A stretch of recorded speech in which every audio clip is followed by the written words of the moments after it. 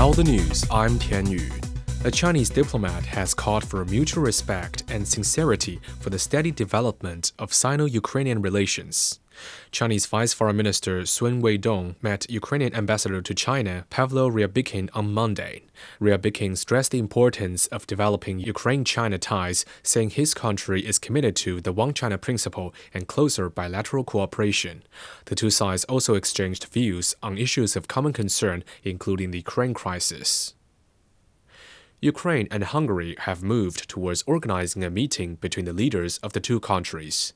The head of the Ukrainian president's office met the Hungarian foreign minister in the Ukrainian city of Uzhhorod. The two sides said the meeting between Ukrainian President Vladimir Zelensky and Hungarian Prime Minister Viktor Orban will open a new page in bilateral relations. Russian President Vladimir Putin has called for joint efforts with Belarus to ensure equal and indivisible security for both countries. Putin was speaking during a meeting of the Supreme State Council of the Union State in St. Petersburg. He also said both countries are committed to deepening mutually beneficial integration within the Union State. Belarusian President Alexander Lukashenko stressed the Union State's role in the global stage, saying it is necessary to eliminate all barriers that hinder the mutual supply of goods between the two countries. Pakistan and Iran have agreed to establish a high-level consultative framework to oversee the progress in various areas of bilateral cooperation, including counter-terrorism. The foreign ministers of the two countries say they will lead the platform and meet in Iran and Pakistan alternatively. The White House says the U.S. is not looking for a war with Iran or seeking to escalate tensions in the Middle East. This comes after a deadly drone attack by Iran-backed militants, which killed 3 U.S. soldiers and wounded more than 40 troops. This is the first deadly strike against U.S. troops since the Gaza conflict erupted in October. Nathan King has more.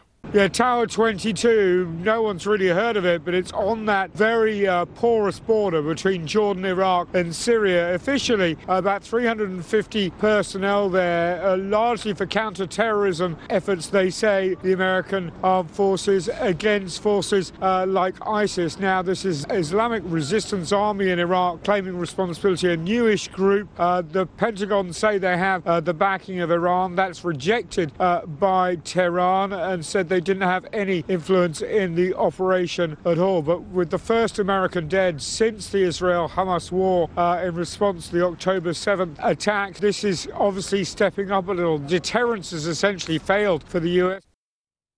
Italy has pledged around 5.5 billion euros to support its initiatives to help economic development in Africa.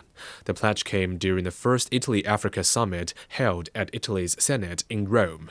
Italian Prime Minister Giorgia Meloni called the METE plan a new strategic partnership with African nations.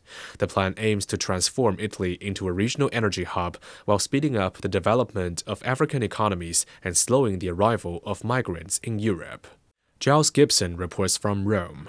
Well, in the Italian Prime Minister Giorgia Meloni's speech to the delegates gathered inside the Italian Senate building, we got a lot of sort of the big picture, her long-term vision, but really still not very much in terms of the fine details, you know, exactly where these investments will be made, exactly what the projects will be in different countries in Africa. We saw Giorgia Meloni in her speech talking about the slogan for this summit, a bridge for common growth, and also saying that her plan is to turn Italy into a natural hub for energy supply for the whole of Europe. So not just natural gas, but the plan is also to bring in solar power and other renewable energy from Africa across Italy and then out into the rest of Europe.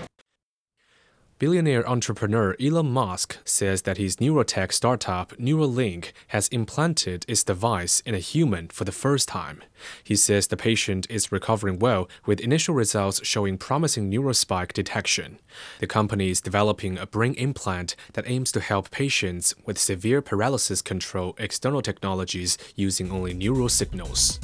And that's the news. I'm Tian Yu.